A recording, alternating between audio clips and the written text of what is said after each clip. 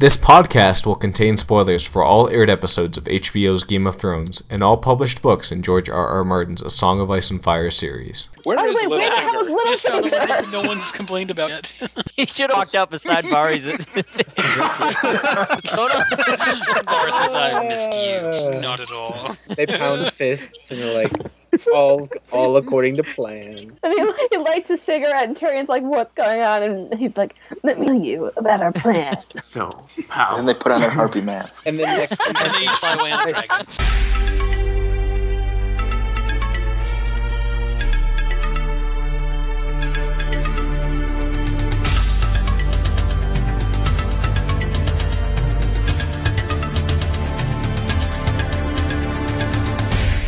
Welcome to the Vassals of Kingsgrave Dragoncast edition. We're back this week to review the 10th and final episode of Game of Thrones Season 5, Mother's Mercy. My name is Zach, also known as Alias in the Podcast of Ice and Fire forums, and joining me for this review we have... Hello, this is Greg, Claudius the Fool on the forums. This is Matt, Varley on the forums.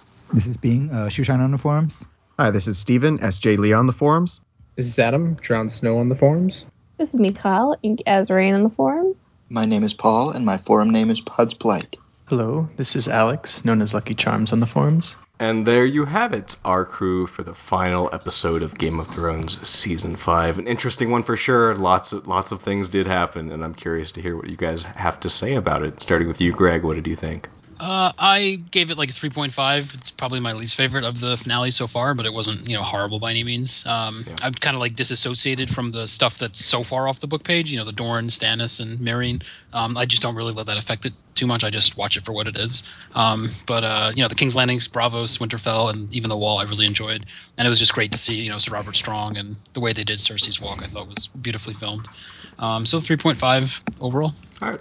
What did you think, Matt? I think I'd give it a 4.25. Since we moved up the state, I haven't really been able to ruminate too much about it. But I did enjoy a lot of the scenes. Dorne was okay, which was kind of interesting. Just another finale. At least, we didn't end with a Dany scene. We ended with a good scene. Yeah, I could just see us ending on that Dany scene and it being just like all the other endings with Dany. Right. Yeah. All right, what did you think, Bing? I'm giving a 3.5.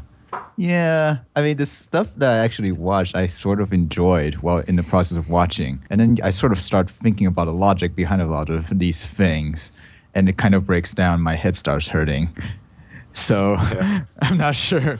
So I'm not quite sure if it's good or not even now. But it's enjoyable to watch, I guess. Or not. I mean, some of it was painful to watch, but I think that was the intention. Right, of course. What did you think, Steven? I'd probably give it a 4 out of 5 off the bat and off the top of my head. I think the episode benefits from two main points. One, there's just a huge amount of the production budget for this season went into this episode, so there's a lot of spectacle. There's a lot of big scenes, for sure. And I think one of the main weaknesses of Season 5 overall has been it feels like plots were kind of plodding along, not making much progress or kind of in holding patterns, not particularly exciting. And virtually everyone we encounter this week closed out in a big way, which, finally adds something to the season rather than this kind of slow trudging that I felt like it suffered from. What did you think, Adam? Let's see. My initial reaction was poor, to say the least. But I don't know. I've had 24 hours to think about it, and a lot of the stuff that I just really did not like, that was just so ridiculous. It kind of is actually just amusing now. I don't know. I think I've come to that point. Yeah, I don't know. I'll give it a solid 3. I mean, I think it was probably the worst of the finales. I don't know. Yeah, 3 lemon cakes at least for Cersei. Cool. What did you think, Miho? I don't know. 2. I've come to a point where I'm so exhausted by all this that I almost can't. It's hard for me to not only judge it objectively, but also just feel about it. I think there were good points. I think that the scenes that came from the book, for the most part, worked very well on their own. But I think in the context of, what else had been going on in the show, maybe fell flat, which I think that was particularly a problem with Jon. But yeah, I'm just kind of glad it's over. Yeah. What did you think, Paul? I'm rating it 3.33, repeating, of course, Yes. because logistics and plotting and development be damned. The show is plunging ahead, Leroy Jenkins style, and it can be Chicken. It can be exciting and kind of chaotic, and people don't know what's going on, and it makes a lot of people really mad. But damned if it's not a spectacle to behold, and some crazy stuff is going to happen, and it's interesting to say the least. So that's what I'm going to rank it. Cool. I just realized why Paul was like upset that we were recording so soon because he needs more time to work up to that. You know, No, I come up with these things quickly. Oh. Don't doubt Paul. Sorry, I should have known. He gets it done. He always comes back. Alex, what did you think? I abstained from voting again. Okay. I know I'm a dirty coward. Shame. Same observations as always. I'm sort of emotionally in the same place. I don't want to repeat myself, but I think I'll co-opt what Zach told me, that besides King's Landing, which was actually absolutely superb, I was sort of in a eyes glassed over fever dream while watching the rest of the episode. Yeah, it was okay. All right. And yeah, you kind of preempted my thoughts on it. I mean, I enjoyed the episode, but it did definitely feel, like you were saying, kind of like a weird, like, what am I watching here? What's going on? And I think part of that is kind of what you were getting at, Greg, that it's diverging so much from the books that it feels so strange. And I'm not really comprehending what's going on. And it feels so weird. Like things like what happened with Stannis and Varys showing up at Meereen. It's just like, I feel so confused. And that's not necessarily a bad thing, but it did kind of infect my enjoyment in a way, and maybe that's just we're me. We're used to knowing, and we've lost that. We're all unsullied now, and for better or worse, you know, some of the changes I love, some of them I don't. Most of them I don't, but it's just the stuff that could be spoilers is where it gets really murky. But yeah, I mean, I liked seeing Varys talk to Tyrion, but I was like, this is not supposed to happen. Don't like, but we'll watch. So, and I think another part of it is what you're saying, Stephen, about it being paced differently, and generally speaking, that's a good thing. But again, it kind of confused me because it was like, this is so off from the way that Game of Thrones normally works that it was just a bit jarring. And that kind of messed with me a bit. But I did, like you were saying again, Alex, I loved King's Landing. I thought it was brilliantly shot and just a really well put together moment. And Lena Headey did an amazing job with it. And that was really cool. So that part I did, just full stop, loved it. But everything else is kind of more murky, which we'll surely get into. And we'll go ahead and do that now, starting with Stannis' camp. And Winterfell will go ahead and do this start to finish, beginning with Stannis' camp waking to melting snow. Things take a quick turn for the worse, however, when Stannis is informed that half of his army deserted in the night, and then he learns that Selyse hung herself in the forest. Melisandre, looking disturbed, rides out of camp. So yes, things not going so well here for Stannis. Yeah, it's like the opposite comedic rule of three. How did Selyse, like, that was a really well tied noose. Also, that was a high damn tree. Yeah. I don't think it was clear that she hung herself. I thought maybe the deserters hanged her on their way out. Like she was the one that led him astray. I don't know if I've seen that written elsewhere, but I don't know. That wasn't my impression initially, but looking back, I could see that being that someone else hanged her. Could be. Do you think that's what we're meant to believe? No, I don't think. I think we're meant to believe that she did it herself, but later death in the it episode, seemed I can see logical. Maybe the guy who went to report her death helped her hang herself. The Lord of Light believes in doctor-assisted suicide. Very progressive. Very forward-thinking society. Just like them and Bravos. Yeah.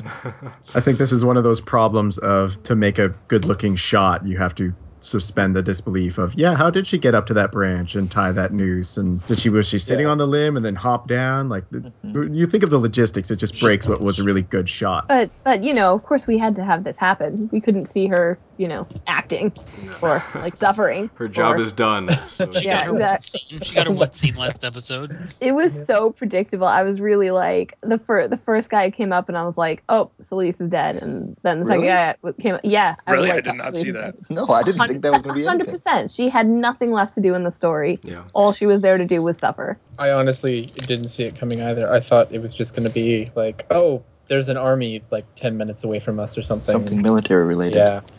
I just realized, how did Melisandre leave camp on a horse if they took all their horses? Yeah, she took her last horse. She had a hidden horse. She had that flaming horse. It just wasn't turned on. Yeah, that was the Lord of Lights horse. The Ponyta. Yes, Ponyta. You kind of preempted my question. I was curious what you guys thought about whether or not it was going to happen from what we saw last episode. Did you expect it to turn out like this for Stannis, for it to go so bad so fast? Well, when I saw the icicles melting, I was like, all right, well, that was worth it. Let's do this. Yeah. Not so much. I expected some sort of minor victory at least, like something. I did not expect this, not at all. Yeah, me too. I was very much like, I mean, as I said, I knew Selyse was going to die, but just, and again, I think part of this has to do with just being so immersed in the books and being, talking about the Battle of Ice for so long. But it was like, he's got to have some kind of victory, and then in my head, I was like, that's weird though, because he has like no men. How's he going to win? And then it's like, Ramsay Bolton's army storming right at him. How's he going to win? And, it was kind of the opposite of the way you are in Game of Thrones, which is usually like, how's this going to go wrong? And I was like, how's it going to go right? And then it just absolutely didn't and left me very confused. Well, another example of book expectations making us all look silly. Yeah. Well, he had so many opportunities to go back, and it seemed like once he burned Shireen, the point of this episode was just to show us that decision, everything he basically got what he deserved. Yeah, but he's the only person ever to do that. No, I know. I don't agree. I think it's a short term payoff for this, for his entire storyline.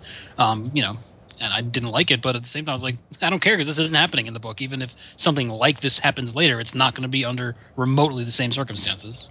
He's supposed to be the greatest military commander of all Westeros, and that includes being able to know when you need to retreat, and losing half your troop and 0 horses, and also your red priestess woman, and who's your only magical ally. I think that would be a great time to retreat. He retreated from the Blackwater when he had ships, knights, thousands and thousands of men, and now he's got a couple hundred guys like, fuck this, we're going. Well, he got dragged away from the Blackwater. He didn't. Yeah, but he still retreated. I know.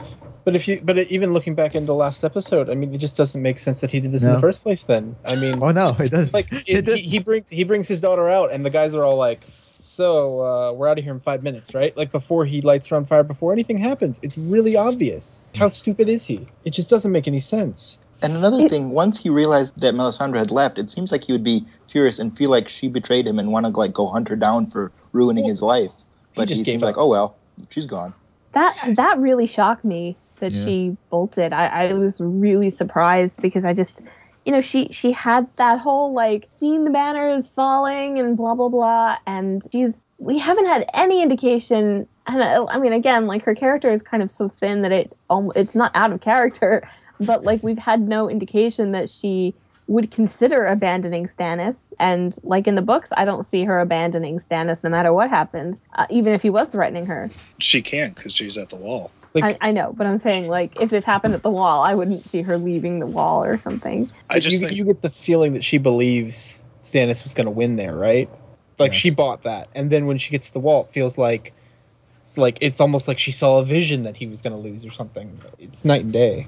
Well, I think that, and I guess this is the way that, and I'm not sure how I feel about this is the way that they're kind of trying to set up maybe even some form of redemption for Melisandre's character, is that she has realized how bad of a mistake she has made, and now this moment of uncertainty has kind of cracked her, confidence that she is always going to get it right, and that is going to be a big change in her that has happened now. She drank her own Kool-Aid. Like, she totally believed him. Like, this was devastating to her, I think. And she just ran like a coward. I so wanted Davos just to stab her. Like, I know, that makes me hate her even more. And maybe she's still, a terrible person. She's not going to have any kind of redemption, but I think that she definitely, is looking for some kind of change, and maybe it'll be manifested not in word but in deed, and I think that is what they're setting up potentially later with Jon, obviously. It was nice to see her a bit uncertain after she stepped in the fail puddle on her way there. Everything starts going wrong and she all of a sudden doubts herself. Was anyone else like a little bit sickened by this whole thing? Like it was so sudden and went so wrong so fast, so drastically. Yeah. Like once, the Bolton army started like hacking them apart, I was really kind of viscerally upset. Did you feel like you wasted your time watching pretty much every scene of Stannis for the last season or two? A little bit. It's like a very, very, very short fuse on like the bomb that is Stannis when we've had like a lot of track laid. a lot of ropes or whatever. But Well, he's not dead, so that's fine. The train still goes. Yeah. There definitely was, because no matter how much I dislike this character Stannis, I still did not enjoy seeing, his troops.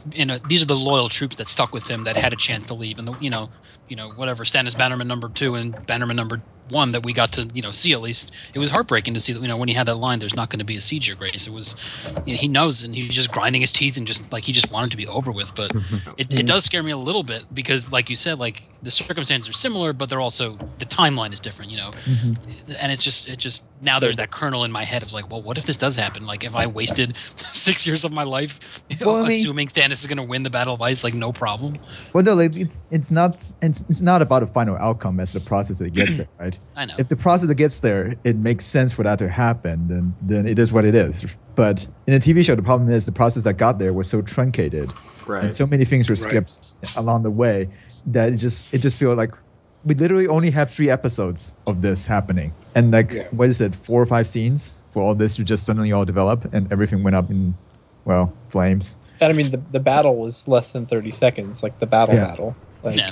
Well, and it was kind of a weak way of getting out of it too. I think not necessarily the wrong choice, but to punish Stannis as opposed to maybe making the moral dilemma of he did a terrible thing, but there was a gain, kind of been more complex.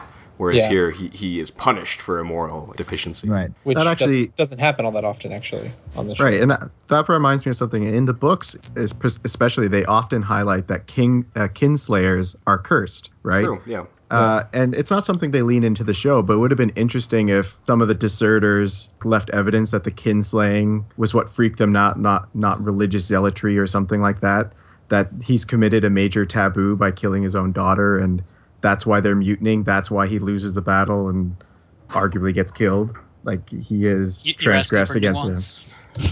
Well, I mean, Greg, I'm always an optimist when it comes to things. It makes sense, though. It is like Steven is saying. That is how it probably should have played out in the context of the culture of Westeros and whatnot. And it kind of is what is happening to, say, a person like Walder Frey, who did a similar sort of egregious act against the laws of gods and men, and he's being punished for it to some degree. Let me go ahead and get the next bit we get here, since we're kind of getting into that battle itself. So we have Brienne continuing to watch the Winterfell for some sign. Pod informs her that Stannis' army is approaching.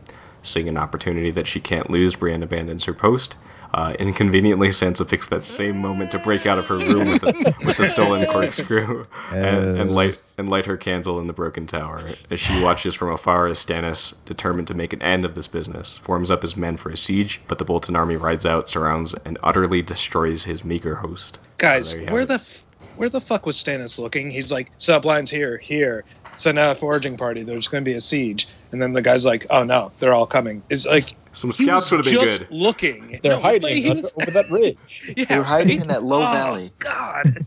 Yeah. Well, I was very proud of myself for even realizing that a siege made no sense. They had a thread of men, maybe, to go around Winterfell, and it just didn't, made absolutely zero sense. And the good weather goes both ways. Yeah. Yeah, and you need a significant numbers advantage, I believe. I'm not an expert of Warcraft either, but I think you need a significant advantage of numbers for a siege normally, right? And resources is the. You also need supplies, and you also need stuff.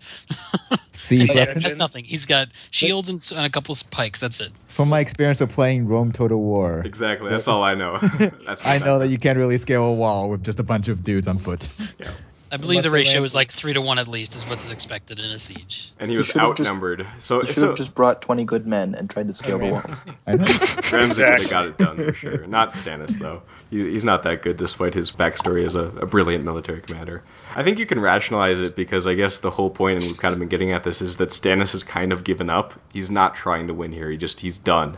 He's defeated in a sense. He just wants to make an end of it. And I think that's kind of what they were going for with this. Initially, the siege didn't make sense before the men deserted him. Yeah, even then. We get 2 episodes ago, we get Roose being like, this guy's going to siege us? He's like, I've got years of supplies. Winterfell is not a crumbling ruin. It's been rebuilt, right? I think he was banking on some divine intervention. But when he sends Ramsay out, yeah, I guess he's hoping for daughter sacrifice, but he wasted that on getting the clouds to go away. I mean, yep.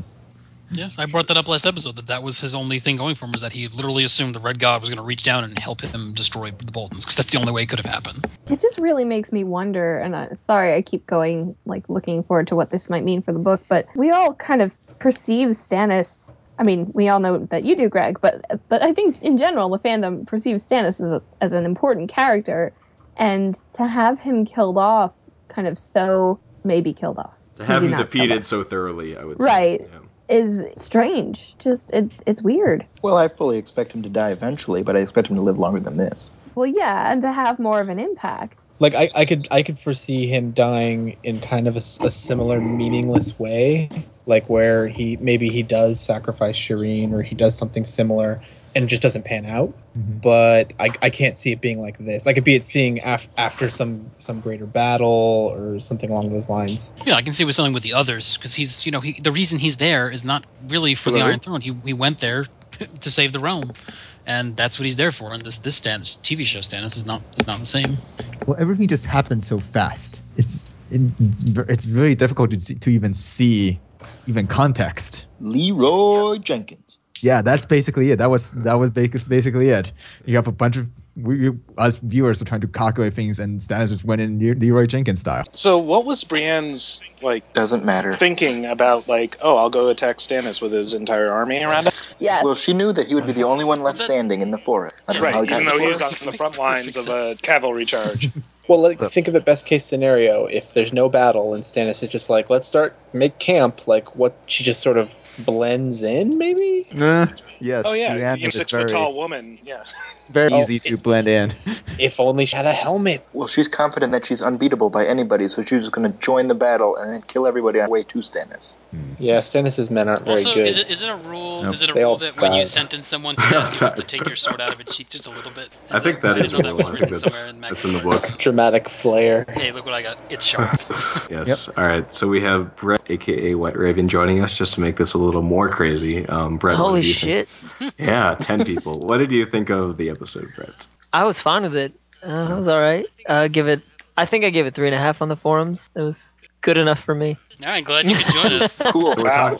Glad to have you. So then after business with Stannis and Sansa and Brienne, we have a short scene with Ramsay reveling in his victory and being a total douchebag.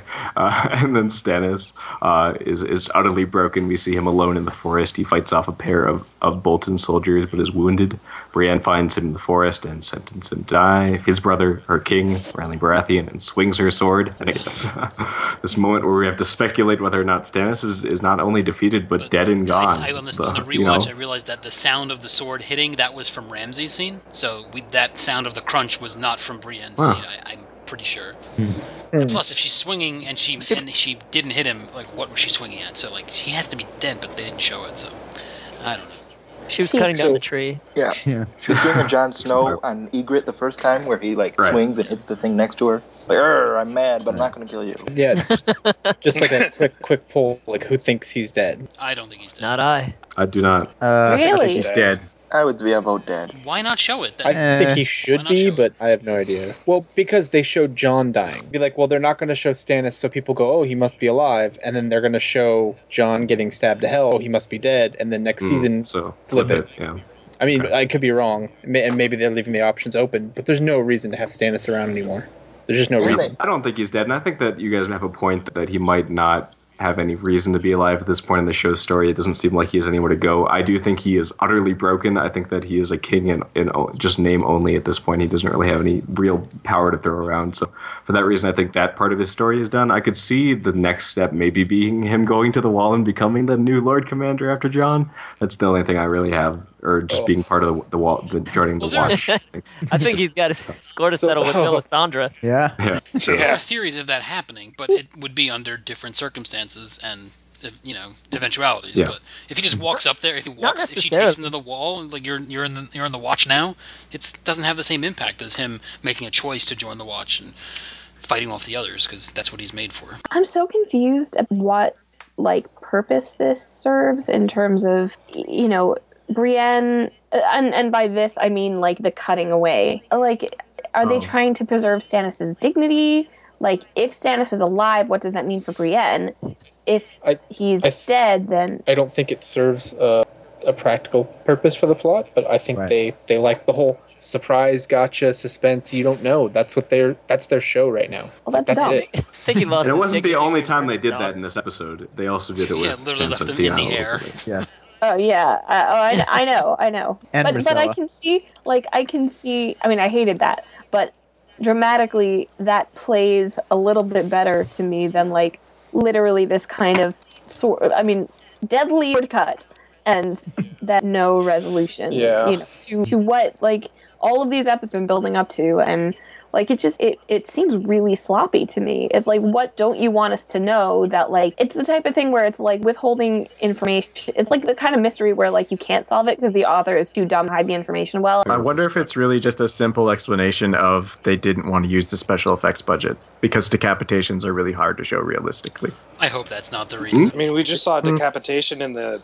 fighting pins last Yep. episode, and that was like a throwaway thing. They love to show that kind of stuff. Was at Yeah, a I think- distance, though.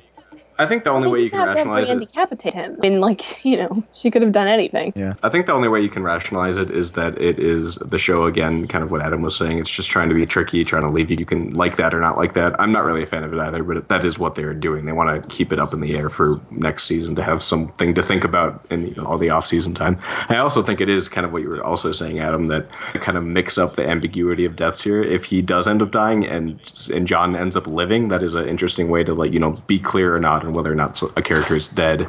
To leave it not obvious, because if a cutaway signifies not death every time, you kind of lose some suspense if they're going to keep using that device.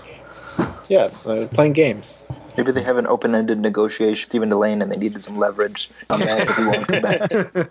Maybe that was it. Yeah.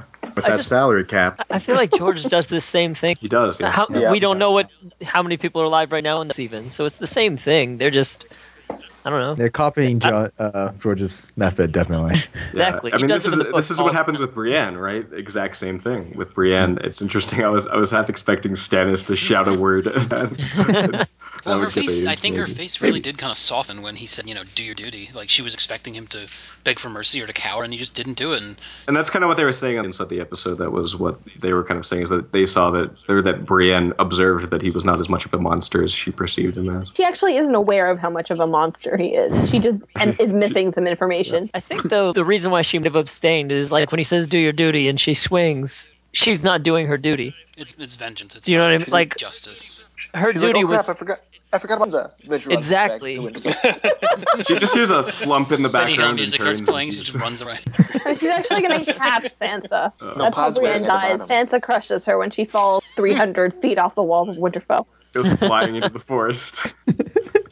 Yeah, but some people are along that line thinking that this could be the giant party of Sansa, Theon, Pod, Brienne, and Stannis going up to the wall together, which would be interesting. As long as Stannis and Versus the Sansa are on Sansas. opposite sides of that yellow brick King's Road. As they all link arms and are skipping along. So is Theon the scarecrow? I think Stannis is the so. Tin Man, because he's got no heart, right? He's got the flaming heart. Theon's a cowardly lion. Pod Theon's is the looking coward. for a dip. Pod's looking for a dick. Looking for- I'm sorry, who's looking for a dick in The Wizard of Oz? Did I miss that part from that lovely Golden Age Hollywood movie? That was Game of Thrones. The triple the X. uncut Nice edition is choice of really terms. weird. Jeez.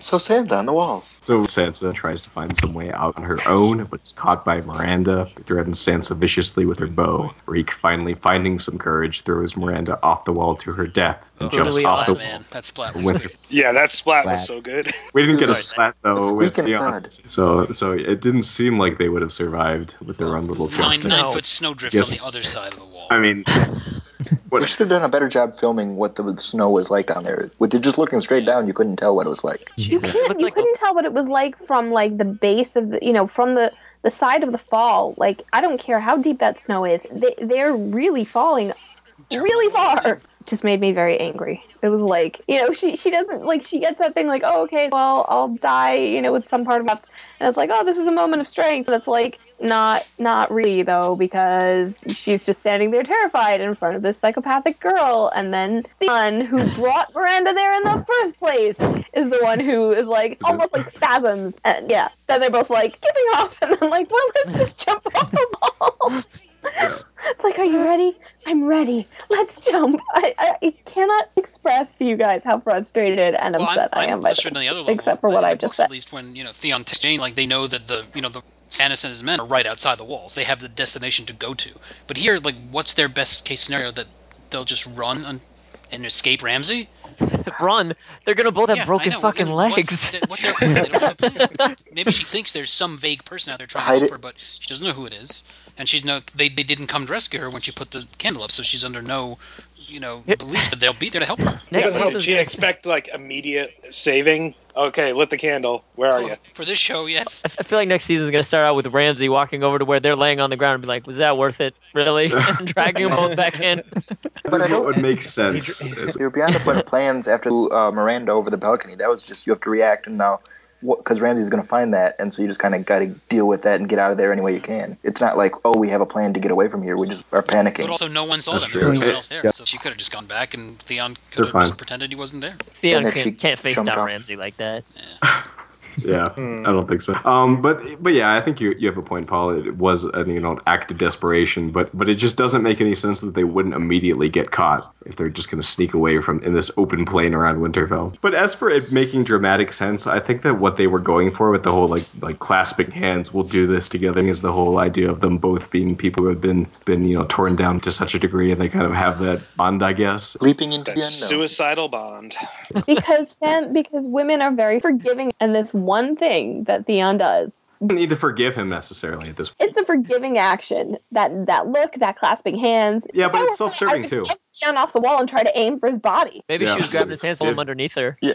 Yeah, I thought he was going to be her landing pad. Theon breaks the fall. I don't think her being a part of his plan to escape is and as bad as it is, I think that she's still gaining something here. It's not like she's like, oh, you're fine now, Theon. We don't know how this works out. For all we know, they could land and he could pick up a rock and hit him in the head with it. Just because they jumped together doesn't mean she forgave him. Let us move to Bravos, where we have Meryn Trent whipping young girls for some reason, but he's unable to get a response from the last one in on the line, who reveals herself to be Arya Stark. She stabs Trent repeatedly, affirming that she is Arya Stark and he is no one, and slits his throat. So yes, Arya gets another kill here. This was fucking brutal.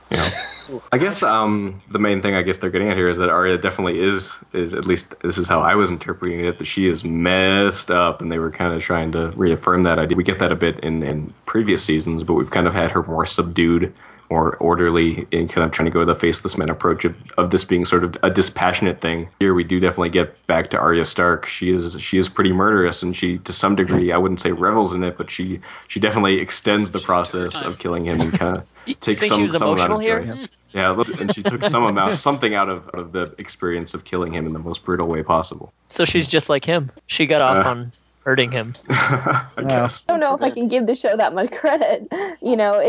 To me, it was like we see him doing this nauseating thing with these girls, and then sure, it's a little creepy what Arya does. It didn't feel as much of a judgment on Arya. I mean, Well, you could just slit his throat right away. It's a nice, easy, quick way. If she chose Well, yeah, but we to, knew she eye wasn't stab, going. throat stab, kidney stab, and then sit him up, ask him if she knows who he is, say my name, all this kind of stuff. Say, Acting like a bitch. crazy person.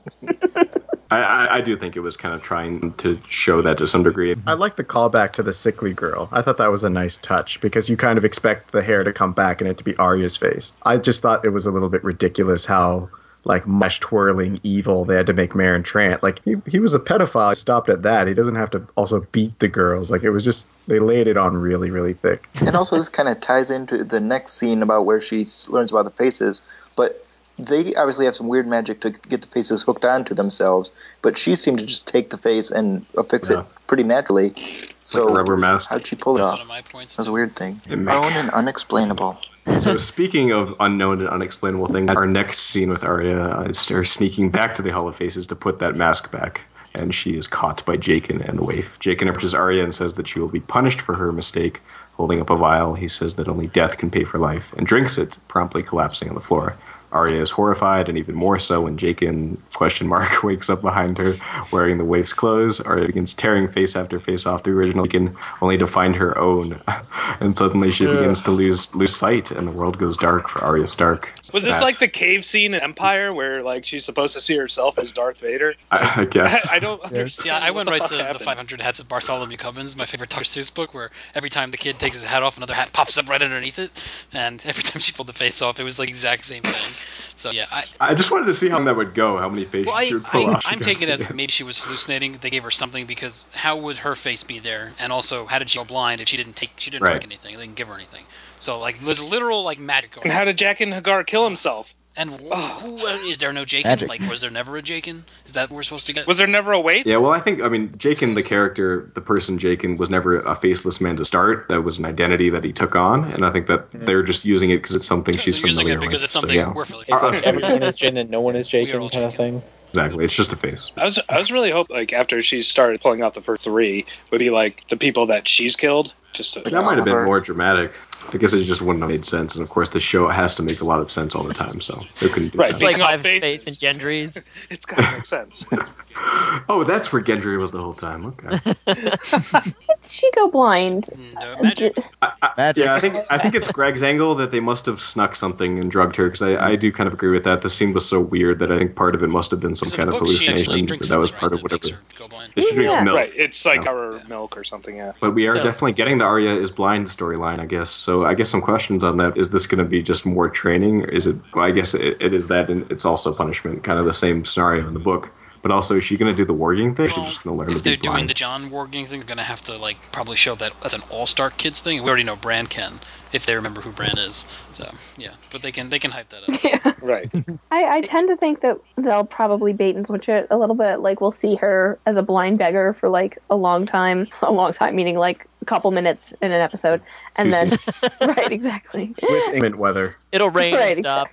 Yeah, I was glad that there was some consequence. I kind of wish they'd explained it a little bit more. I mean, they did, I guess. It was fine. But, just because, again, Arya always just goes through this process of being like, I can take whatever I want. And it's like, you can't take the Faceless Men. All right. So next we do have the excellence that is Dorne. Jamie's crew, getting ready to head home after this fun vacation. Arya gives Myrcella a goodbye kiss as Tyene says goodbye to Bronn in her own way. And then we get back on the ship. And then we get back on the ship. Jaime tells Myrcella how lucky she is to be betrothed to someone that she truly loves. He begins to awkwardly explain how complicated love is, but Myrcella stops him and explains she knows about him and Cersei. They share a tender moment, but Myrcella begins to react to what appears to be poison. And back on the dock, Arya watches the ship, takes an antidote. Or she killed poison. herself. I guess she's dead. Or she killed herself. Everybody saw this coming when she kissed her, right? Yeah. Yes. I actually did not. Is that how you didn't just say see it at goodbye all. in Dorne? Yeah, that was a really that's what I weird was- long kiss on the lips. No wonder why Dorne is so popular. Dorne is a very Kissing progressive lips, culture. biting ears. Yeah, Yeah. it's very, very steamy. Fucking fight and fuck. All the bad pussies over there. Especially the ones with the Just bad. offer was- shit that that's was- strange. Yeah. That was as far as I got with it. I was like, oh, I guess this is how they do things here. I wasn't expecting something huge, but it made sense. It's just so weird how Marcella just took it out. I think if I were her, I would be like, whoa, what are you doing? Andres, dude. I was hoping she would kiss Trystane a little bit afterward. Why didn't she Or kiss Christine. Jamie? Like, if you're going for someone. Well, Myrcella's more politically threatening than Jamie. Yeah, I guess. I just liked how they finally gave a nice, some good dialogue, some depth to her character, and then they killed her. So. Maybe that a this is sex all reference? Trystane's plan. I was actually wondering that. I was wondering if, like, Trystane was in on it and was going to, like, charge in and Genius stab behind Jamie or everything that's going something. Or if Doran sanctioned it, gave Alaria that knowing nod, go ahead, and then she kissed her. So Maybe. you had to do it. I actually didn't think of that, Well, and that's that why makes I sense. thought she killed I don't herself, know. because she knew that Doran would never forgive her. I thought she was ending her life there. Yeah. I figure when your nose is bleeding, that seems you're past the point of antidotes, but it's the same thing that happened with Bronn. So. Time to die. No, because LeBron's nose was bleeding. LeBron. LeBron's nose was bleeding. His head was bleeding. Well, why are they very far turning away. around? It's like, oh, I guess we're too far from Dorne to go back. Like, Well, they might turn around next season. We didn't get. Does that It's mean another they're going cut. to kill Trystane? Trystane gets to King's Landing. Cersei's not going to let him live. no, she's not. I don't know how much Cersei's gonna have to say about a lot of this stuff. See, well, that's Depends like on how fast they kill Kevin off, I suppose. Yeah, I do like your theory, Paul, about it being Dorian involved because, of course, one of the logical breaks here. I guess it makes sense, but it's like you literally just swore your oath to follow him, and now you're still doing subterfuge. And if Doran has nothing to say about that, or there's no repercussion, that's just stupid. And maybe he is involved because I don't think he's in with the Lannisters, and that might be a way to set up next step for Dorian. See, I don't point in keeping that secret. Like, I see why people would think that, but if they do that, then again, that's bad storytelling because it's bad storytelling either way because at this point, Doran looks like an idiot. Also, no insurance on Trystane at all, and that is his heir, and he's sending him off. Maybe they gave Trystane the antidote so he can be the hero and save the day and be giving her the helping. I would buy that. That would make more sense. However much they paid for Bashir, they paid too much because he wasn't even in the fucking season. Yep. Criminally underused. It's just like Mance Rayder. I feel like he did fine for what he had to do, but they didn't really give him much to do. I wish they'd left out Dorne. Placeholder. I really do. I wish it was a placeholder, but I heard something about saying like, oh, we weren't sure we'd have time to put in Dorne, or we weren't sure how we were gonna. And looking back, I'm like, then don't do it. Like, then we would have had more time with these other characters. Sure, we all would have been furious, but it's literally this steaming pile of excrement. I think I would have liked it better if they had cut Dorne and left Jaime's his book plot and had him take Bronn with him on that journey. To the Riverlands, yeah. I guess what must have happened is that they had the plot in mind for the Riverlands, but they just thought it didn't work or wasn't interesting for whatever reason, and they had the Dorne plot in mind, and they thought, let's just push these together, it'll work. And then some point along the way, they're like, oh wait, this is not working at all, but they were committed at that point. I feel like that must have been how it worked out. I mean, we have to keep in mind that they know where they're going, and we don't know where the books and the show are going. well, okay, they have at least a target. I gotcha. The point is, let's go back to Stannis for a second. So say Stannis has an interesting arc where maybe he wins the Battle of Winter and whatnot, but ultimately he doesn't throne, then just like Aegon, it makes sense to cut him early to save money and camera time for other things that they need to get on the screen. So What just other like things? Dorne, maybe, we don't know the answer to that yet because season 6 and 7 haven't been filmed and put on television. And maybe Dorne will play a part in the conclusion, so they have to at least raise the flag on it and say, okay, here are these elements. Prince Doran's going to play a critical role to the conclusion, so we have to at least have him show up. I think that's shaping a lot of the decisions in this conclusion, for sure, because a lot of things get discarded, like Myrcella. Like, maybe she doesn't die at the beginning of the next book or at the end of book 5, but maybe she will eventually, or she's just a plot complication that they rather resolve this way than have hanging around. Well, we're all pretty sure she's going to die, right? I mean, the whole Maggie the Frog prophecy. Yeah, Right. Just not this quickly, which is fine. If they're going to speed it up, it's more the setup and everything else about Dorne that makes it unappealing. It's not interesting storytelling. Oh, I agree. Dorne is hot garbage this season. Not just from climate reasons. Like, it's just bad all over the place. And I complained about it every time I was recording with you guys. But if it's to serve a purpose that we don't know about, then maybe, judge the work at its conclusion, even though it's poor now. I tried that with the Hobbit, and I was burned so bad.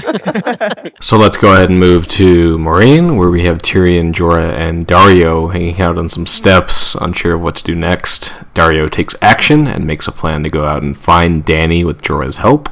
Tyrion wants to go along, but Dario convinces him that he will be more useful ruling the city with the help of Missandei and Grey Worm. As Tyrion looks out at the city, Varys arrives to give some advice and support. Who put Dario in charge of everything?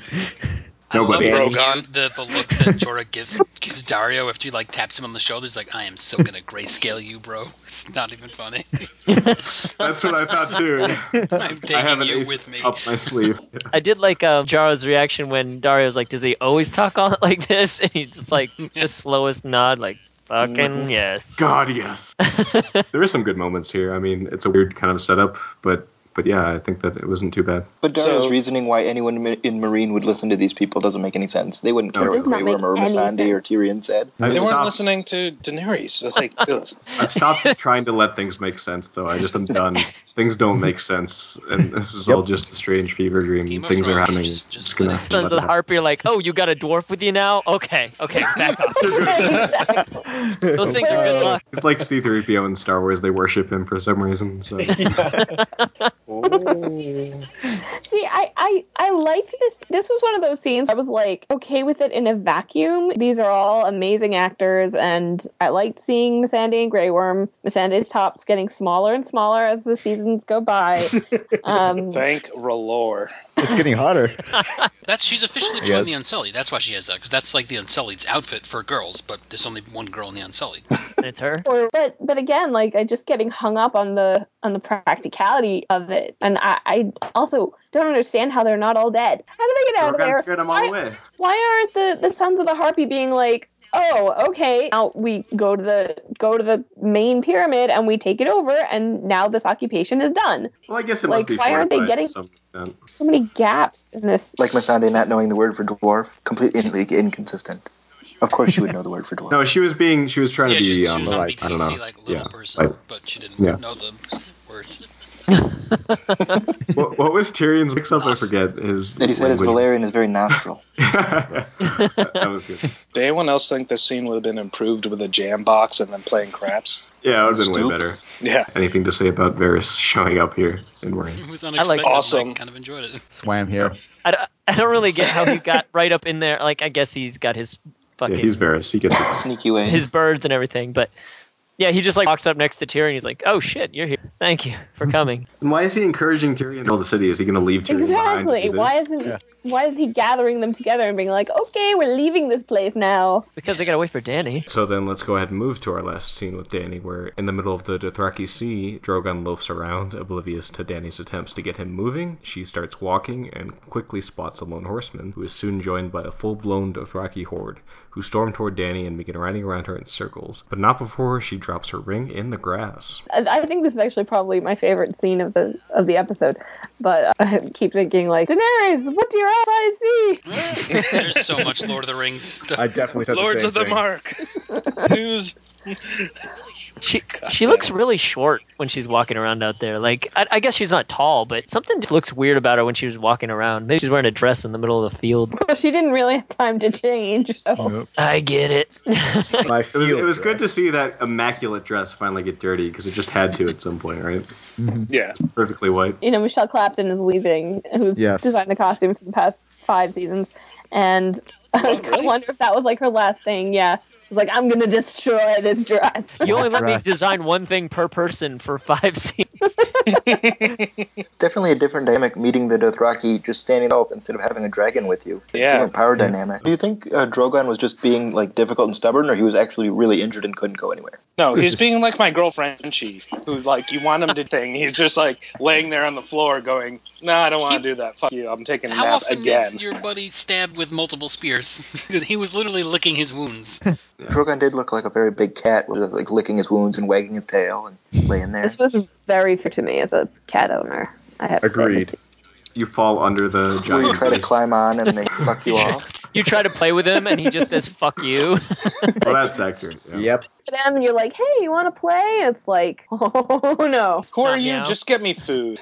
Did she ring so somebody could find her? Like, what was the I point of guess. that? Yeah. I think so. Yeah, That's we're it. going to Legolas. It was Seems either- highly improbable. So that's the Leaf of Lorien fall. Okay. My first Oh. reaction was that maybe she didn't want them to know who she was, but like, No, I'm not Mother of Drag. Don't worry about that.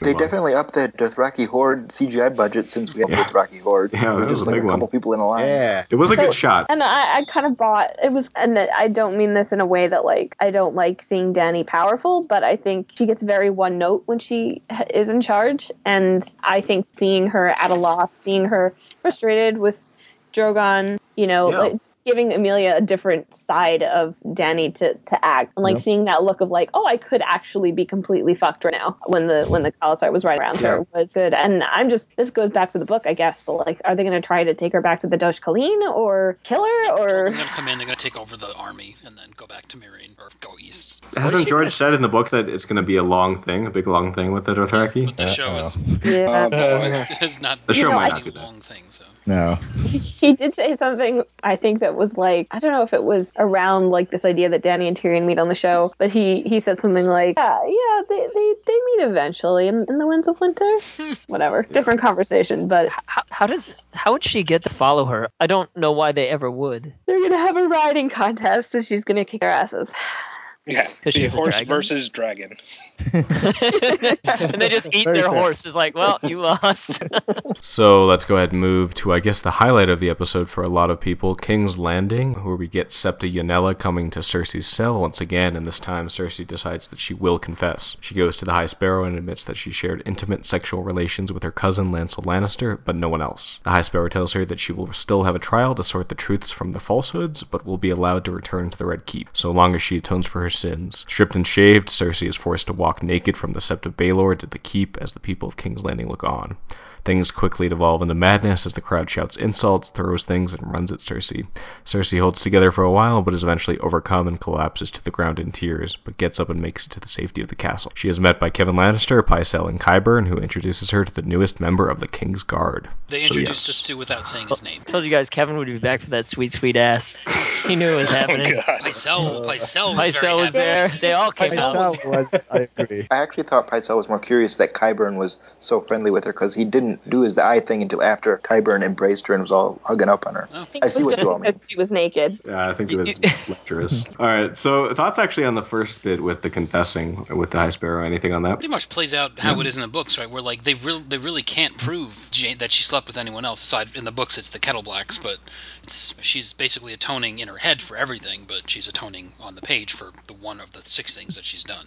True. It was interesting with that because I think that it's weird that the only charge I guess that they're considering right now is the fornication, whereas I think the other stuff is still on the table, right? Yeah. And it's kind of a given if well, I guess not. She wouldn't have to confess to the things with Robert and everything, but it's going to come up. Well, the killing of Robert can't wait, of Lancel. And having Joffrey and Tommen and Marcella not be Robert's kids. Yeah, that's the most important thing. Is it important to the Sparrows, though? Because, I mean, who just legitimized their power, right? Murder's Well, no, but I mean, they got their decree from if they take Tommen and they say, oh, everything he's done is not legitimate, then do they want to take power? Like, what would be the end game there? Well, I mean, that's the point of religious radicals, though. They don't have end games. The end game is to serve the 7 gods. Yeah, but he's been selective about that. Yeah, I guess. Yeah, he's probably like, there's probably another Baratheon somewhere, and Brienne's like, sorry. Drop the ball. All right, thoughts on the walk itself. Of course, a terrible thing. And you know what's interesting about it is that it definitely, and I think this is fairly consistent with the book, does make you start to sympathize with Cersei a bit, and I think it definitely did for me. And of course, she is like the evilest of evil and of characters in this area, and I think that they definitely made her sympathetic here, which was again very well acted by Lena Headey. The gradual breaking down of her was really well performed. Mm-hmm. I liked how it went from her facial expression to almost a first-person view of what she was going through. Yeah, that's good. Mm-hmm. Yeah, I will say I didn't think they needed to show all of her as often as they did. Like, they had a few scenes where it was just... Well, it was a body double, so it wasn't... It was all of Cersei, for all intents and purposes. Did it feel long to anyone else? Like, I don't know how long it was, but that was intentional, though, I thought. It's supposed to be uncomfortable, right? It felt uncomfortably long, but didn't feel too long at the same time. I don't know how to explain it. It needed to be long to have this sort of effect. The one journey in Westeros that takes exactly as long as it should take. I like the one guy who, everyone is screaming these awful words, brother fucker, whore, and this one guy gets up and goes, tart! So I was like, I figured people around him were like, really? Tart? You're going with tart? Here's some lettuce. Throw some lettuce, Bob. I also how like the walk brought out all the flashes of King's Landing. The flashes were weird. The second and third time it was weird, I should say. You know what's interesting, and I think that, I mean, I didn't like enjoy it, this scene, because obviously it's hard to enjoy, but I think what it captures in the same way that the book does is that it's kind of that like satisfaction, but also like this frustration that like Cersei's not actually being punished for any of the bad things that she's actually done. This is not the punishment. And it's the same thing that happens with Theon. You know, I hate Theon and I think he deserved to suffer hugely, but he doesn't deserve to have stupid Ramsay Bolton just use him as a plaything. It's like this weird disconnect between crimes and punishment, and it's like crime, punishment, and then justice in a different category. Yeah, you know? Justice is the real key there. These are not like, this isn't what should happen. It's just, you feel better because the people you dislike are suffering, but it's not proportional and it's not due to the actual issues that they've done, the crimes they've committed. Yeah, I kind of agree with what both you're saying, Michael and Steven. I think that's really intelligent, and I kind of think it's cool that it's just not, it's not fair. It's not like it's not deserved. I think that is very, I wouldn't say realistic, but it's good writing, I think. Oh yeah, I think so too. It kind of frustrates me that Lena Headey is like absolutely getting at least an Emmy nomination and probably an Emmy for this, and 5 seasons of being Cersei, which has not been that different from what she's doing right in this scene. It's just kind of the culmination of it. But like now that she's like naked and degraded, now she's gonna get her Emmy. Well, I think every character in the show has to do something particularly stand out to merit a nomination. Like Tyrion is up for one this year, and it's mostly because of everything that happened with him in with the trial. And I think that his acting merits a nomination every year, but it has to be something particularly dramatic for it to get one. Emmys are not subtle; they prefer right. Yeah, exactly. Things, big moments. They are rated according to an episode individually, not a season, so that is part of it too. I mean, Dinklage got one for season 1. Yeah, but that's mostly because of Game of Thrones being, it's another part of the politics. It comes on stage, so it's a big new cool thing, so they're going to award. Any thoughts on Robert Strong? How he was portrayed? I feel weird about his blue skin. They know it in the book that something's not right with him, though. They're like, he doesn't eat, he doesn't shit, he doesn't breathe. Yeah, they all you can't see eyes or anything in the book. Like they needed it in the show to show us something other than I was just thinking it was Gregor. But I enjoyed it. Like when I saw it, I really it freaked the crap out of me. Like I couldn't stop looking at the purple skin. The eyes are kind of cross-eyed. Then as she's carrying Cersei, like they both have crazy eyes, and it was. I just love that whole last scene. The scale is amazing. If it wasn't for the previously on connecting the dots so obviously, do you think that the Unsullied would have been like, oh, I know who that is? Not. I mean, especially since they didn't name him. Actually, I think they would. I think they would. Like the corpse moving, like it was all very subtle. People, like I'm sure there are people that didn't even notice it. I think the people paying attention would easily notice it. It's clearly something Qyburn is doing, and we've had people, if they're interested in this particular subplot, they've been paying attention, and they know that it would have been Gregor he had done there. Sometimes I think us book readers don't give show watchers enough credit as far as remembering things. Well, it's also a thing, you assume a show watcher is speaking for every single person who has not read the books, and they're not all the same person with the same degree of story. Obviously, they must all be the same. I didn't remember. I was thinking about the Dutch Kaleem thing, and I didn't remember if they'd even brought that up in the show, and so I had to go to the wiki, and I don't think they did. But I'm not sure, and I'm not rewatching it, so I'll just write it. That's responsible. Somebody will let you know. Hashtag journalism, whatever. Yeah. All right, so any more thoughts on King's Landing? Qyburn, I am so, like, this actor, he must have read the books. Like, he is perfect, Qyburn. Like, yeah, he's really good. Yeah, he's great. And that, like, sensitive, like, like, you want him to take care of you, and then you're like, oh, crap, no, I don't. Oh, also, what I wanted to say is Cersei looks like Furiosa. I like her haircut. I think she looks better. Yeah. She looks more like Lena Headey. Yeah. I also like that they didn't have to shave anywhere else, because obviously all the women in Westeros are just naturally groomed very well. Naturally. Speaking of people groomed very well, let us go to the wall. Segue. Best segue ever. Yes. Yes. I got it. Yes. Where we get Assist John. me on Very much. We get John explaining to Sam what went down at Hardhome and how hopeless things seem, especially since the Night's Watch still resents their Lord Commander for letting the wildlings through.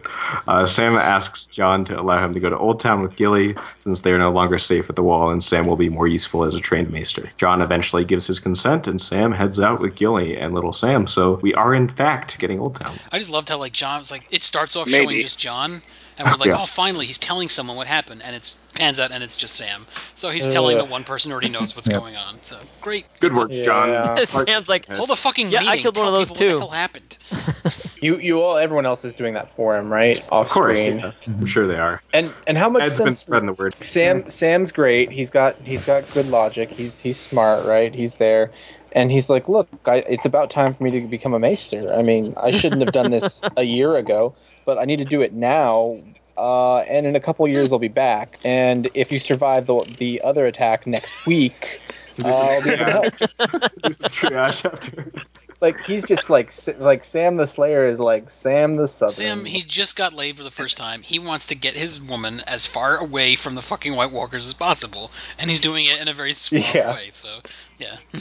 I did like his. They can try. And John's like, "Oh, Sam, you motherfucker!" Yeah, I like Oh, Sam and snap. John just casually laughing off their oaths like they don't matter at all. Yeah. They've both broken them so many times. Pain Sam- of death. I laugh in the face of danger. It's like, goes- dude, I just let all the wildlings through the wall. I fucked a chick. Yes.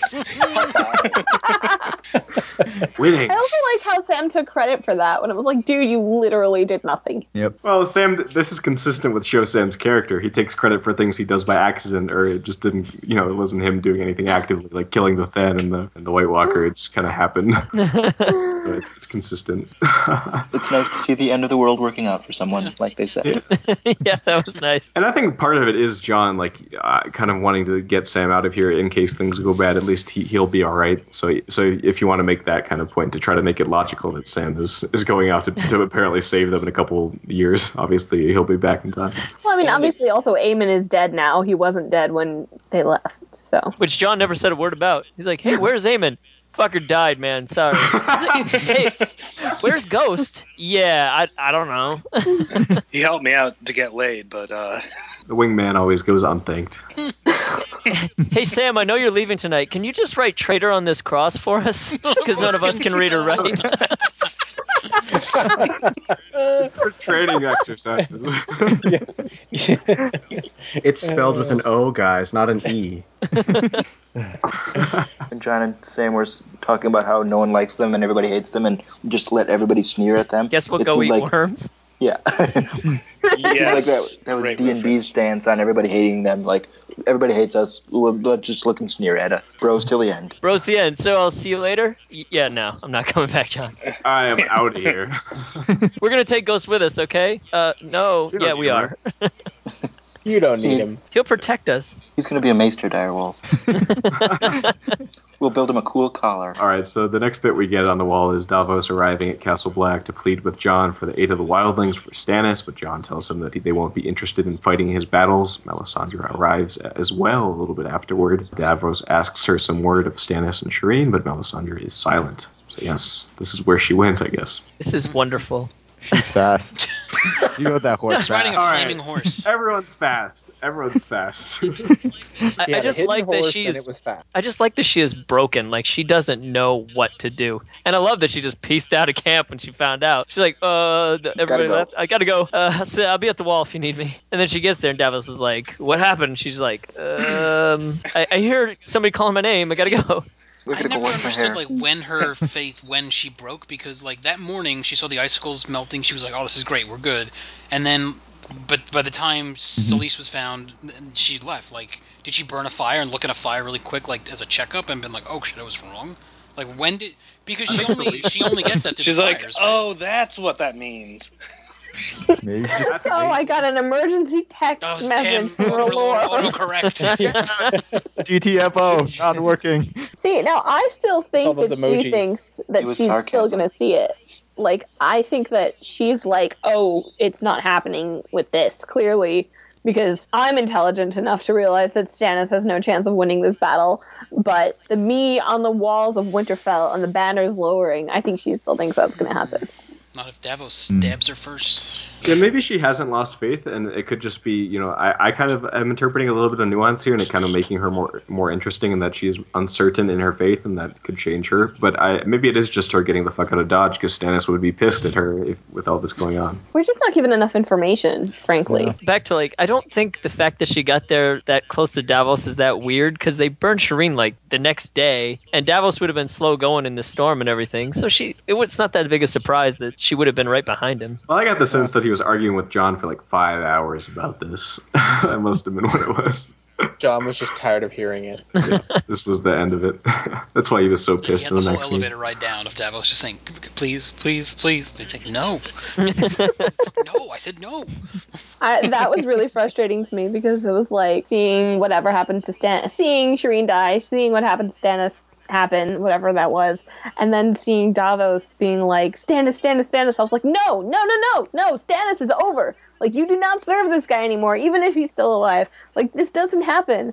And then that kind of confrontation was taken away from us. So do you guys think when he asked Melisandre what was going on with the princess, that he was like, oh shit, he did it? Do you think he actually made that leap? I don't think.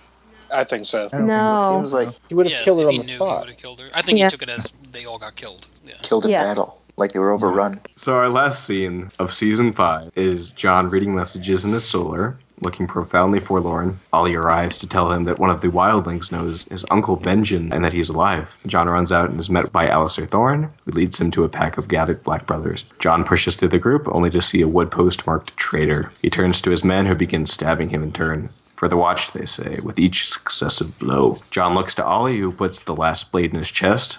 Jon collapses, his blood staining the snow. So Jon is dead. Greg wins! Yay! Money, please. Money, please. Oh boy. What do you think hurt Jon more, the stabbing or the fact that they didn't really know where his Uncle Benjen was? Equally depressed. Why the deception? Well, you know how we all were worried that they would do it, that it would just be Ollie, and they didn't do that, which I'm glad about. But the way they did do it was that he decides not to march south with the wildlings, and then they decide to kill him. That made no sense whatsoever. Especially after Hardhome, he should have been like, "Hey, guess what's coming? Yep. It's fucked up." Poor communication skills. Yep. There's no communication checking off skills. boxes. Exactly. Yeah, I guess Alistair letting all the wildlings through the wall and then killing him, that is kind of where I have to disconnect. It's not like anything happened between then and now that would have changed that. Nope. And it's also, I think, Matt, you posted this on Facebook, that there was, a New York Times article that, thought that Jon dying was just, totally dumb. And it's, funny to think about that, because as angry and frustrated as it makes me that it happened in the book, George leads up to that really brilliantly, and which I found out after listening to all the Vassals there's so many podcasts on hints. it. It's very graphic. You can see it in hindsight. And but even then, you get the frustration, which was why I was so convinced it was just going to be Ollie, because they really hadn't built up to, forget building up. They hadn't, laid any groundwork of building resentment, or, it was okay, they don't like the wildlings, but they're adults and are going to deal with it. And then there's this elaborate assassination plot. It's more elaborate than it is in the book. I will say they fooled the fuck out of me. Because, when they were, doing Benjen, I was like, are you kidding me? They're going to spoil a Benjen thing in the show? Yeah. Which was good. It was cool to see. I liked that as well. We got faked out with Jon, and kind of increased the frustration on our part, even as book readers. Oh man, Benjen, Andy dies. It really sucks. Yeah. Well, I mean, if his last words had been, but where's Benjen or something, then it would have been oh, Jon, you're so dumb.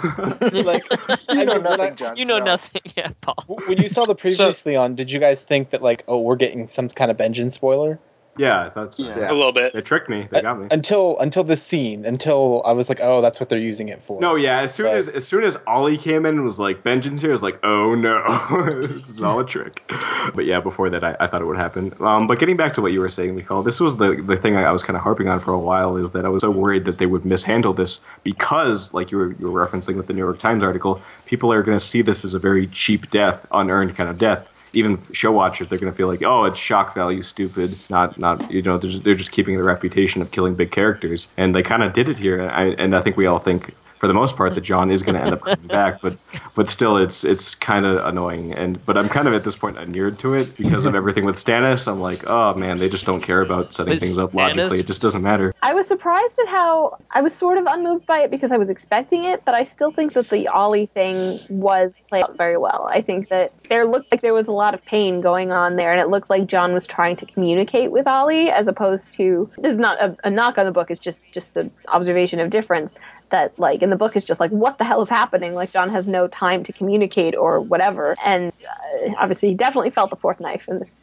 particular scenario. So I thought that was very well done. I think it's the same thing for me with the Stannis scene, is that the scene in isolation was well shot and it worked, but it's just the motivation and the setup that falls short. Yeah. Also, was anyone pissed that Alistair Thorne wasn't on this? I thought they were leading the other way that he wasn't. Definitely. So disappointed in my man Alistair Thorne. I was surprised I wasn't angry. But hey, they got us again. Yeah, well. By having no character consistency. We were just reading the wrong tone of his comments about like you're going to get us all killed. He was actually really angry about that kind of stuff.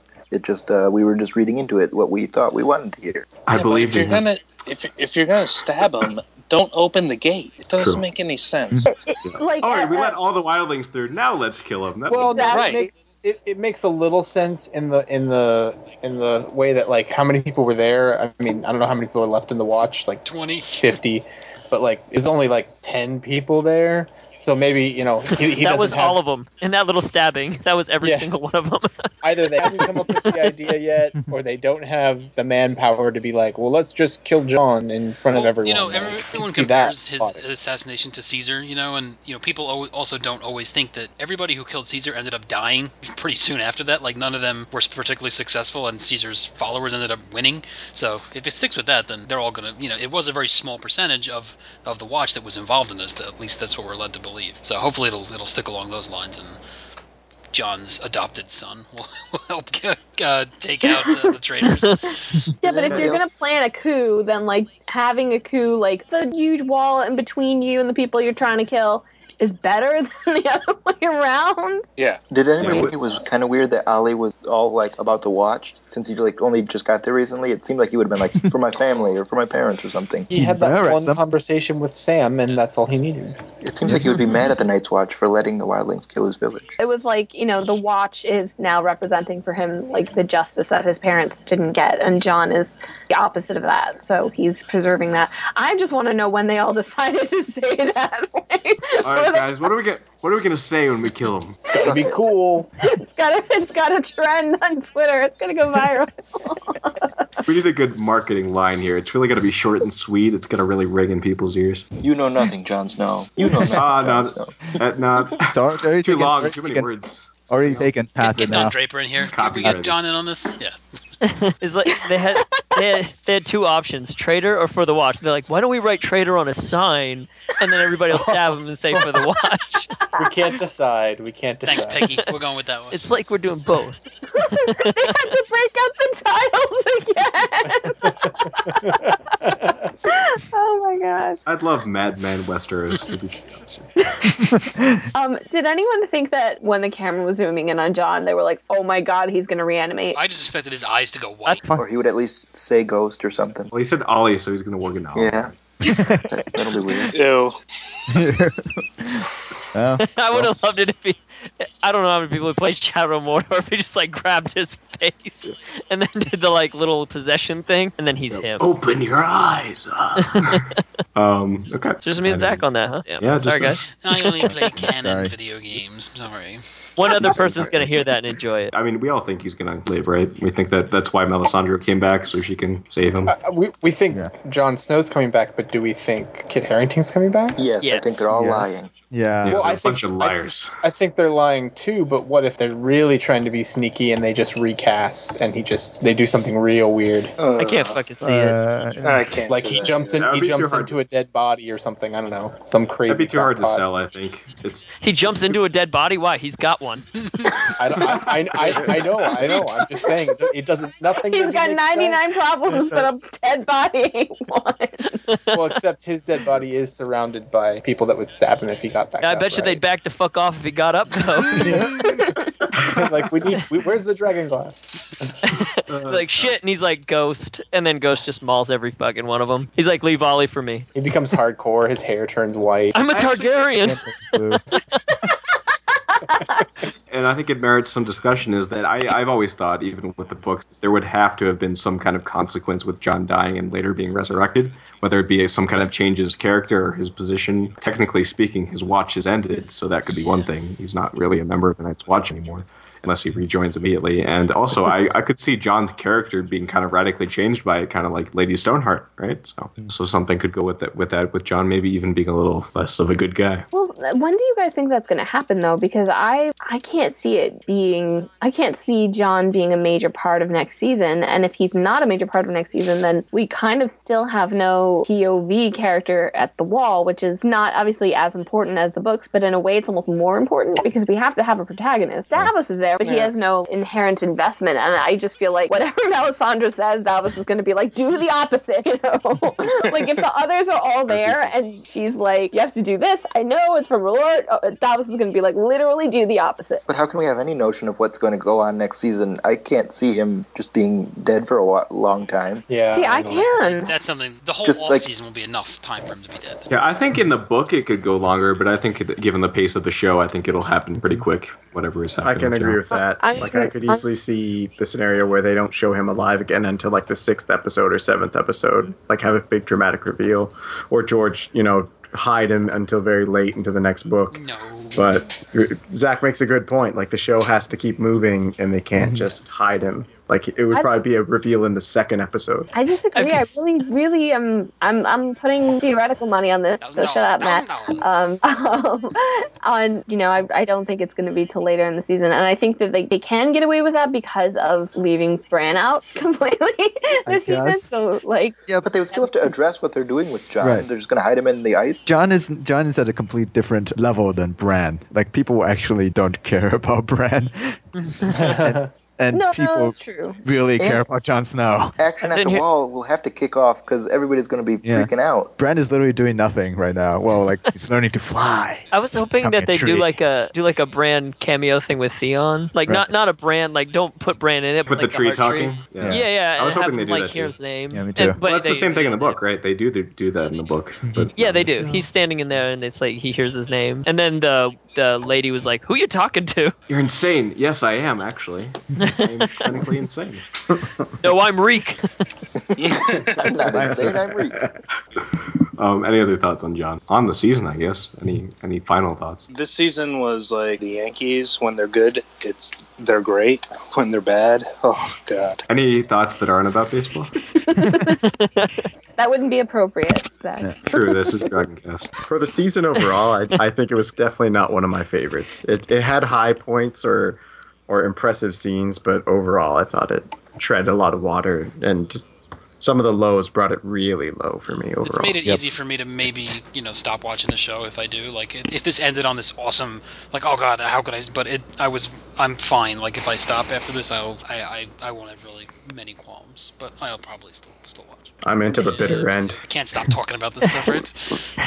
This is gonna sound dumb, but this is the first season I've watched while it was on TV. So I was like, listening to the podcast, I actually know what people are talking about. So I've actually enjoyed this season the most because I'm in the know, and I'm not just playing catch up with every episode. In the previous seasons, you were listening to the podcast and not watching the show, or you were doing neither? I was listening to the podcast, not watching the show, and then just watching the show when it came out on DVD. That must have been very confusing. No, it was pretty. Well, I had 3 fucking casts to figure it out, so. Alright, I've put it together at this point. Still had no idea what was going on. I could have told you about every single episode perfectly. After I watched them, I was like, this is exactly how I pictured it. Oh, it all makes sense. I was like, can't wait for like 4 months to go by so I can see the Night's King. People were mad. I can't wait to see why. Well, I mean, I was already spoiled to it, so it didn't matter to me. I was like, oh yeah, you touched that baby and it turned to a nice baby. Neato.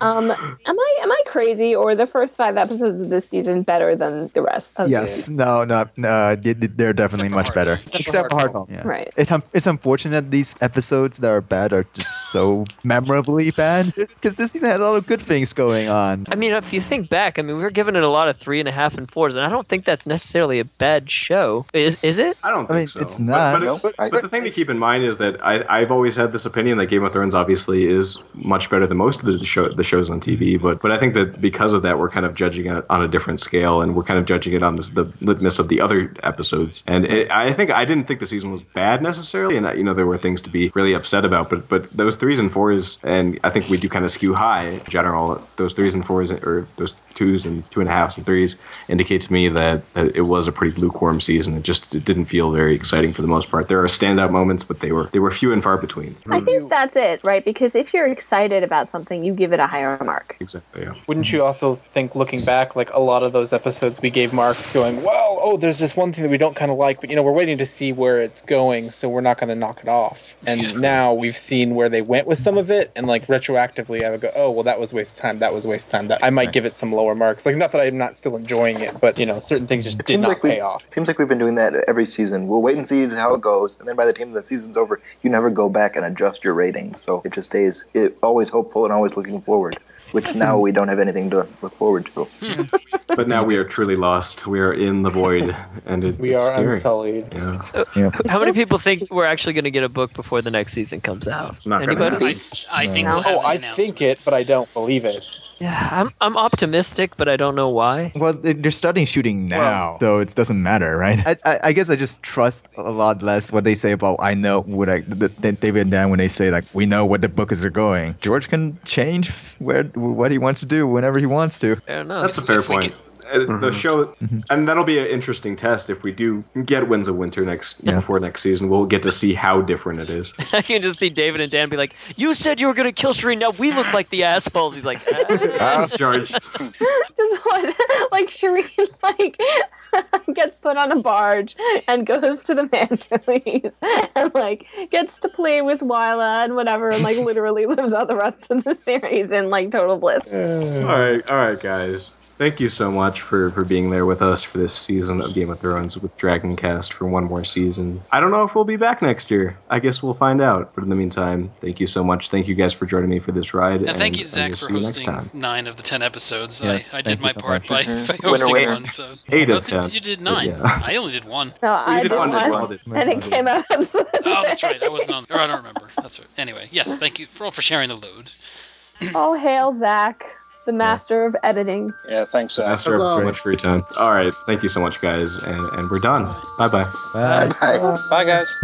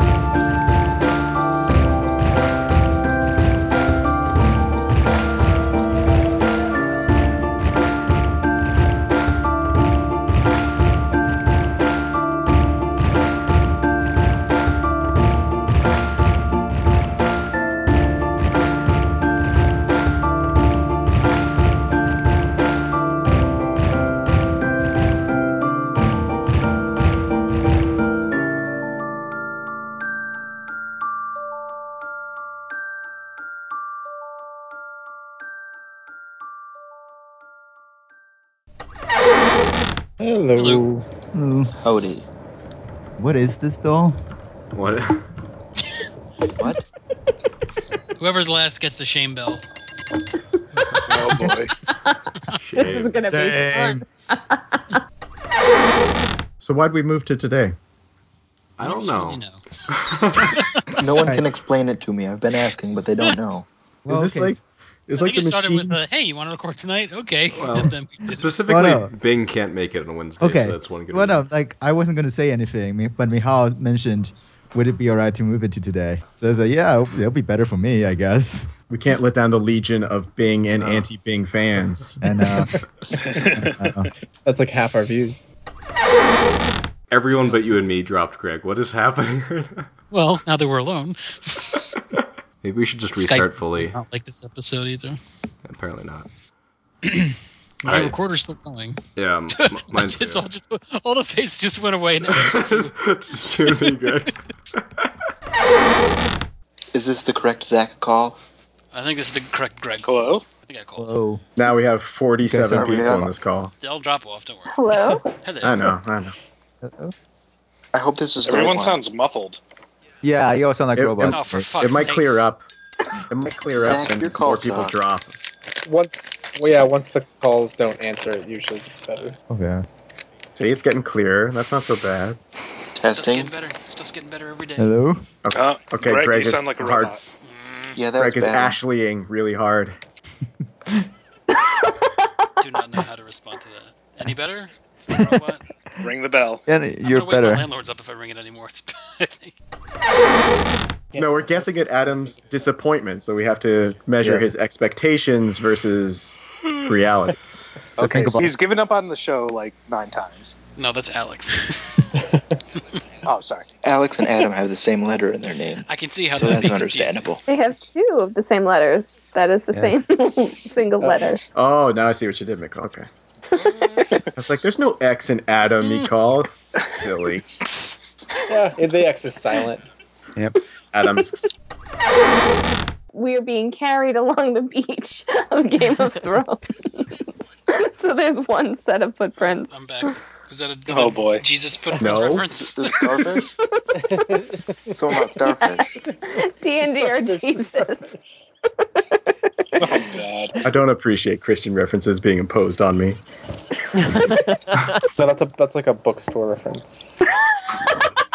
That's like used to sell The Bible? in a Wait, what? in a What? store. No, that's not like a story from the Bible. I know Greg is always walking with me, so that's all I need to know. It's like, long it's as you're like I have a bookstore bad back, so I'm propaganda. very rarely carrying customers around the bookstore, but I'm always happy to point stuff out. See, I always thought that would be a great Jon Snow Ygritte. Mashup. Yeah. Would be? But But still, beyond I the wall, the can't color of the see wind which one is me. How can there be so much that you don't know? Jon Snow. Perfect. I always, like when I was younger, I'd get the Oscar Mayer Wiener song and the Savages song mixed up in my head, so it'd be like, Savages, Savages, kids who climb rocks, Savages, Savages, even kids with chicken. It's maybe just me, but I never had a chance to share that with anyone. What I'm a glad you quirky shared show. Oscar Mayer Wiener song I think I probably heard that and saw Pocahontas around the same time. I was like, I don't know, I was like second grade. Like, it was really fucking stupid for Stannis to keep Shireen around a live battlefield. Wow. Historic battlefields are My family family you can stays bring with your me. wife to a historic battlefield site, but not a live battlefield. It Whatever. was not realistic. What is the official term, oh Greg? So battlefield is called a battlefield whether or not it's actively a battlefield? Oh yeah, I mean if there's like a historic marker and a visitor center, then it's a historic battlefield. But theoretically, it is ready to be used as a battlefield Theoretically, anything again. could be a battlefield. It's just land. There are no field markings.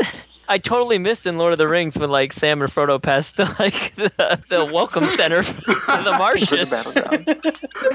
All you do in the Lord of the Rings is walk past like statues and be like, oh, this is a marker of this king, and oh, this is a marker of Here this is the great dead battle, and faces in the oh, look water section. oh, yes. The dead marshes visitors. Welcome to the Daggerland Visitor Center. I'm here to visit all the dead people that have died over the centuries fighting. But don't go Go into the water and light a candle of your own. Just right, picture Gollum as the okay. tour guide. Careful now. channels of your own. So last night I didn't get to watch the. I watched the NBA Finals game, so I didn't get to watch the show till 11. And I was like, oh, I can't read any of the Skype stuff. And then I actually got to it at 12 o'clock. I was reading it for 45 minutes. We wrote a short novel in Skype chat. Yeah, it took forever to get to the top. Because you can only go so far, and then have to load them. Yeah, I didn't even go back and read it. So you were reading you were reading Skype spoilers while you were trying to get back to the beginning. Yeah, and it sucked. I was like, oh no, I wonder how they got here.